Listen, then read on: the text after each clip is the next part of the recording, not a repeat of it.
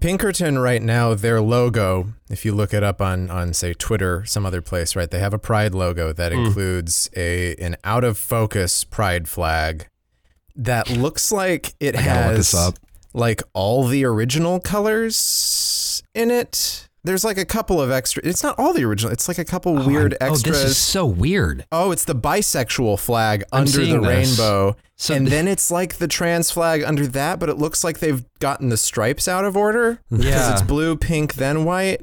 And then, of course, the black and brown right there here to show you all the kinds of people that they hunt and kill. There we go. Yeah, this is a horrible. It looks like Pac-Man is vomiting a rainbow. So many possible worlds, but we got this one. So many possible worlds, but we got this one. Welcome to the worst of all possible worlds, the first and only Pinkerton Detective Agency fan podcast. I am the worst of all possible Brians. I'm the worst of all possible AJs. I'm the worst of all possible Joshes. And based on our affinity for the Pinkerton Detective Agency, we're going to talk about probably one of the games that features Pinkertons in the strongest and most accurate way ever in all popular media. That's right, we're talking about Red Dead Redemption 2. Well, this game portrayed Pinkerton so accurately that the Pinkertons sued.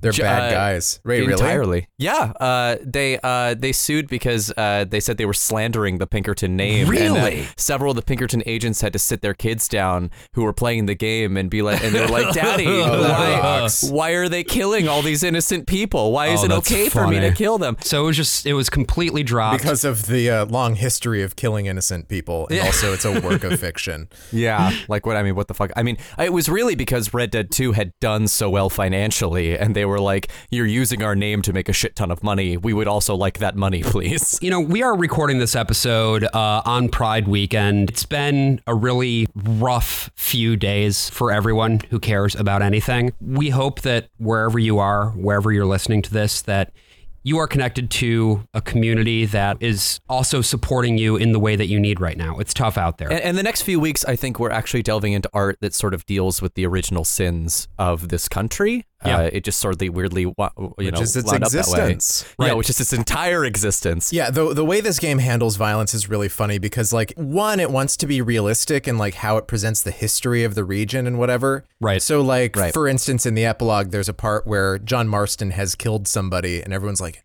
"You killed that guy up there, didn't you?" And it's like, yeah, by this point in the game, I have killed over 1,000 people. Like, the gunfights are enormous. I'm killing a lot of guys, and then, like, every once in a while, there's one gun death that's just supposed to be really important, or just death in general. It's definitely strange. I will be interested to talk a bit more about the mechanics of this game and, you know, how they interact with the narrative.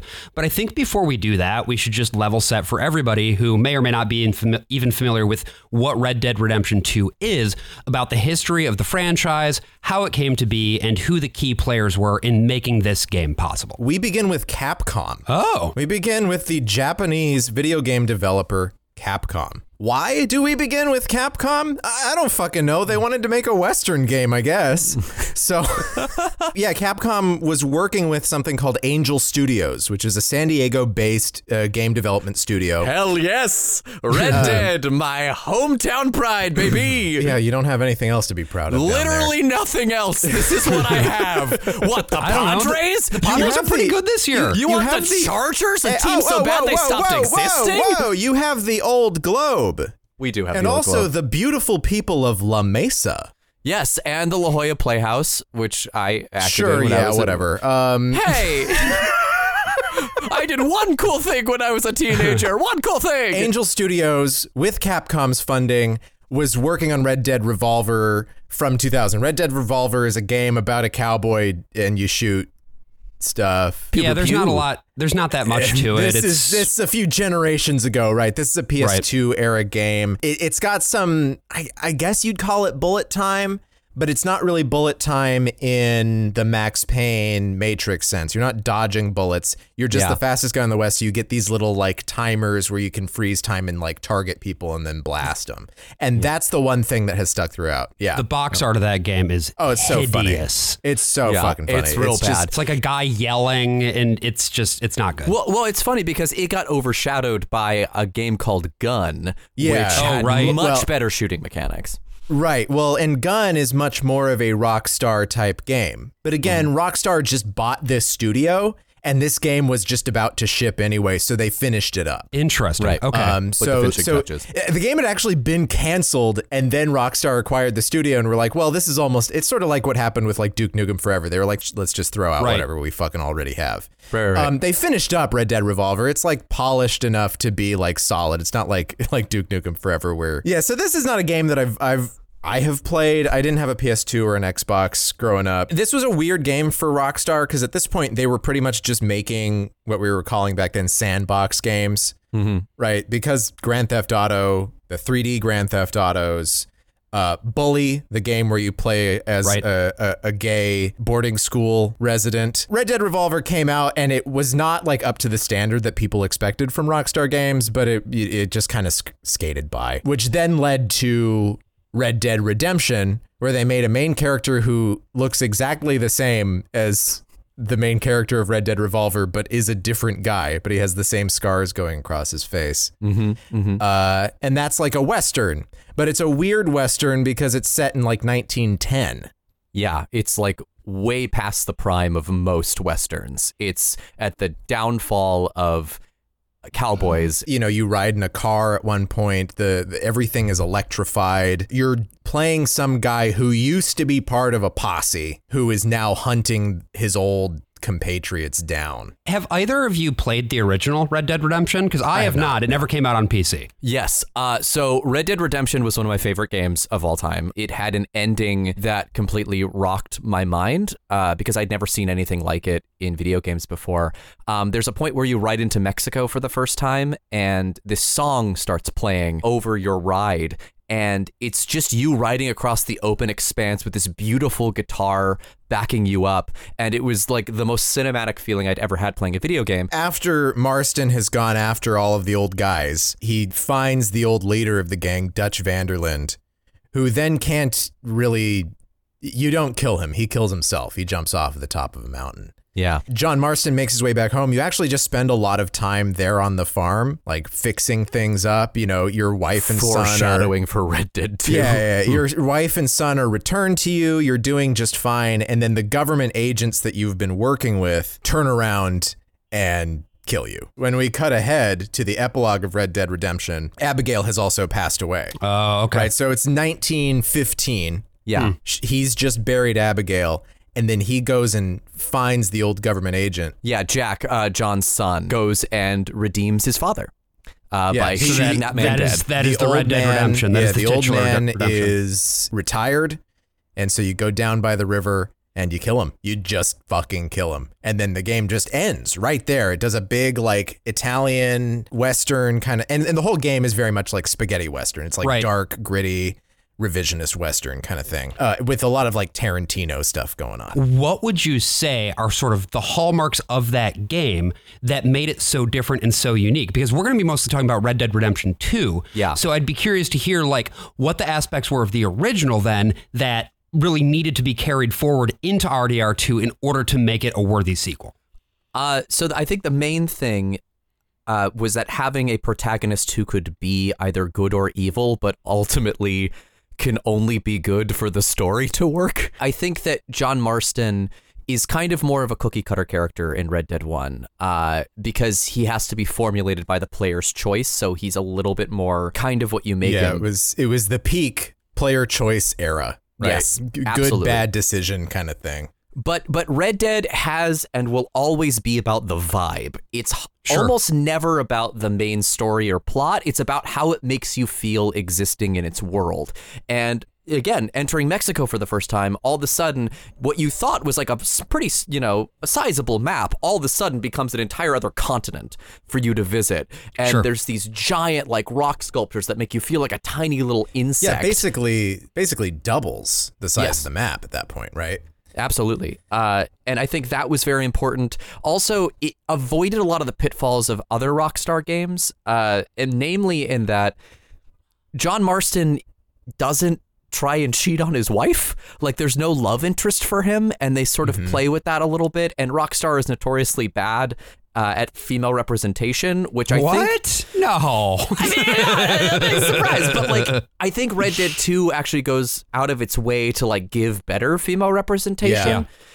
But the first Red Dead Redemption seems like it's kind of threading the needle between the Grand Theft Auto stuff and this more serious tone that they're trying to get at. In a game like Grand Theft Auto, it has to be sort of silly in order for the mechanics to make any sense whatsoever. Yeah. Because otherwise you just have these weird tonal lurches between like what is happening in the story and what is actually happening as you play the game. It's a silly game.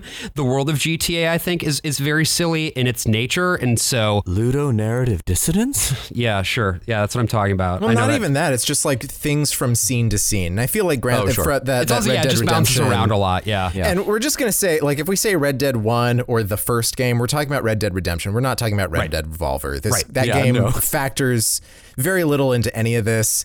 From now on, we're probably not even going to talk about it at all. The biggest thing that connects Grand Theft Auto 5 to Red Dead Redemption 2 is a guy named Dan Houser. Now, we need to briefly talk about the Housers, the Houser brothers. I hardly knew her. Good one. So the Housers are two brothers, Sam and Dan. The Houser Bros. And they're both from London. Their parents are sort of the professional class, a lawyer and an actress. Basically, Sam got a job at Bertelsmann Music Group, BMG, and ended up heading up their entire interactive division because at the time they were trying to go more into video games.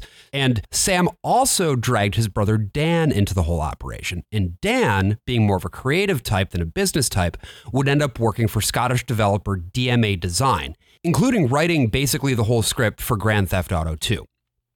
So there was a series of acquisitions, but basically DMA Design ended up getting acquired by Take-Two Interactive in an all-stock deal. The new company would be known as Rockstar Games and headquartered in New York City. And of course, this meant that the Housers were millionaires overnight, had a ton of money as a result of their stake in DMA Design. And DMA Design would end up getting rebranded as Rockstar North. So that specific studio, and it got moved from Dundee, Scotland to Edinburgh, Scotland.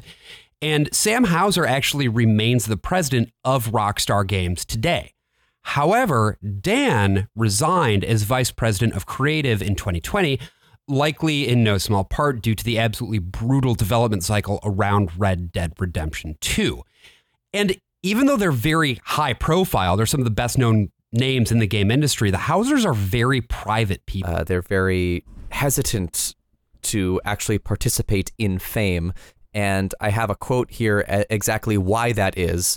When Dan Houser was interviewed about Red Dead Redemption 2 with Vulture magazine by Harold Goldberg in the article How the West Was Digitized, the Making of Rockstar's Games, Red Dead Redemption 2. Terrible headline. Dog shit. How are you headline. digitizing the West? That's so stupid. It's like makes it sound like you scanned the landscape and put it NFTing into the a West. wireframe. Yeah, it's the metaverse, Brian. Yeah. Quote, they hardly ever give interviews, and they've never taken a PR photo together. With fame comes annoying obligations, and as Dan has observed by proximity to celebrities he's worked with, quote, lots of girls who only want to speak to you or have sex with you because you're famous. And in exchange for that, you give up your whole soul. Wow, what a normal guy. What a normal guy. He's a big film buff, which I think comes out a lot in the game. He does make a lot of filmic references in the game. But for this one, Red Dead Redemption 2, he specifically did not watch anything contemporary because he didn't want to be accused of stealing other people's ideas, which, okay. Well, I can kind of get that because so much of like the Rockstar output tends to be parody. Right. It's just like it is stealing from other things, and it's doing so very consciously because it wants you to see this is what we're referencing right now, right? Yeah, Where it's like, it also does it in what I would say they do is like an old iPhone ad, but they call it the gay phone or something. The pair. Yeah, it's a very British thing too, right? Yeah. Like the sort of sensibility of it all. It's British. It's also kind of like South Park. Yeah, you know? and the way that they perceive American culture is through a very distinctly British lens, where you know, if it ever feels on the nose, that's because it is.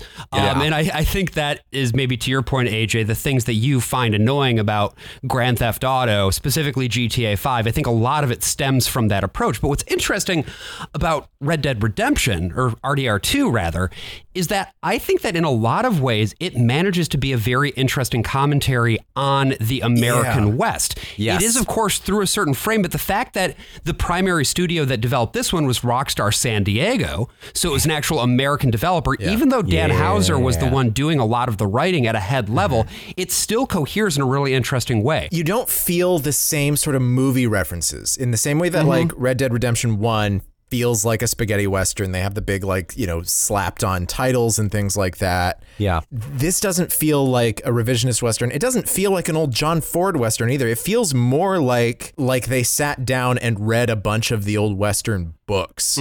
You know, like True Grit or which is actually 100% what he did. He the shit from that was like written in the 1880s and 1890s that were such a big hit in the East Coast. They had made a shit ton of money. Like Rockstar had more money than they knew what to do with after the success of GTA 5 and specifically GTA 5 Online. And so Red Dead Redemption 2 was riding on just absolute fucking maximalism. They were going all the way with this fucking thing. Yeah, and they put, I think, $500 million, some estimates say $500 million into the development of Red Dead 2. Yeah. And in fact, Rockstar San Diego, who made the first game, couldn't actually make Red Dead 2 by themselves. So they consolidated every single branch of Rockstar into one mega branch called just Rockstar Games. And they had at one point like 1,500 people designing this game. It shows, because this is one of the most beautiful games ever made, and it still holds up. Like, just replaying it for this episode, I was so blown away by how everything looks like a fucking painting. Like, it looks like the Hudson Valley School, like, come to life, like just exploding in your face. Why don't we just go through each of the different territories, the different states that are in the game, and sort of talk about what makes them distinctive, right? So, absolutely. The first one is Ambarino. So this is in the equivalent of the Rocky Mountains, but here they're called the Grizzlies. Right. This is Colorado. Ambarino is where we are actually at the very beginning of the game, like marching around in basically like blizzard-like conditions because we're like way the fuck up in the mountains. This game starts off with it's so slow. With a drag. Oh boy, it's slow. Just to be clear, going forward too, I think this is one of the greatest video games ever made. But dear God, this opening sequence. You want to talk about like an opening sequence that is tailor-made to piss you off? Oh my God. And you're still getting tutorialized about 15 hours in too. It's so insane. like even beyond this whole section. Yeah, well, I mean, just moving around is fucking drudgery. But it is amazing, and I think you actually get a better sense of Ambarino and the West Grizzlies when you're going to rescue Marston than you are at this beginning. But the beginning, we start, you're Arthur Morgan, a couple of people have died in this group of this posse that you're with, right? Dutch Vanderlind's gang. At the beginning, you really get the sense of why this guy is an amazing cult leader, right? He's always like, we had this setback in Blackwater where something went wrong. And Blackwater, this is really important. Blackwater is like a fixture of the first game, right? It's the big city on the east in the same way that Saint Denis is going to be in this game. And pretty much the entire map on the American side, none of the Mexico stuff, but the whole map from Red Dead 1 is in this game. There's always this thing. It's like we were getting further and further and further west. We're trying to make it to the coast and possibly even beyond the coast, although they haven't quite settled that plan yet. But again, these people I have a plan, Arthur. Thank you, Josh. I was waiting. Dutch is such a remarkable character because the whole group is immediately aligned around him because he has that plan. He has that vision. And we trudge through the snows of Amberino for way too long. A really long honestly. time. You get to this farmhouse, and there was this guy Adler who Right. lived there. Everyone who was there has been murdered by the people that you're feuding with. The O'Driscolls. There's this woman, Sadie Adler, who, when you find her, is basically feral. Right. The shit that has been done to her is beyond explanation. And you take her in, and everyone is just surviving. Because again, the plan was going just fine until some sort of thing happened before all this started down in Blackwater, and it's pushed you back east. So yeah, now, and you rescue John Marston, who Right. is the second person to say, Arthur Morgan, can't believe I'm happy to see you. The men always say this to They Arthur. love saying they that all to him. hate him. He's Which the is weird, enforcer. but- he's the bat. Yeah, like he's he is. supposed Yeah, to he's be. the lunk, Yeah. and he's not always the nicest guy. They succeed in derailing and robbing the train, but of course that means that Leviticus Cornwall, the wealthy man who owned the trains in the first place, sends the Pinkertons after Dutch and the gang. All of a sudden, this plan isn't working so well anymore. Yeah. This is a theme that will continue for the next 65 hours of this game. So many All right, folks, this is a preview of a premium episode of The Worst of All Possible Worlds. If you want to listen to the rest, head on over to our Patreon, patreon.com/worstofall, and you can hear the rest of this, where we talk more about the story, the themes of the game, the labor issues at the heart of development of this game, and what that means for us going forward. If that sounds good to you, jump on over to Patreon, give us a little bit of money, and you'll be able to hear everything. Plus all of the backlog of bonus episodes that we have going all the way into late spring of 2021. And of course, going forward in time too, until ? See you there.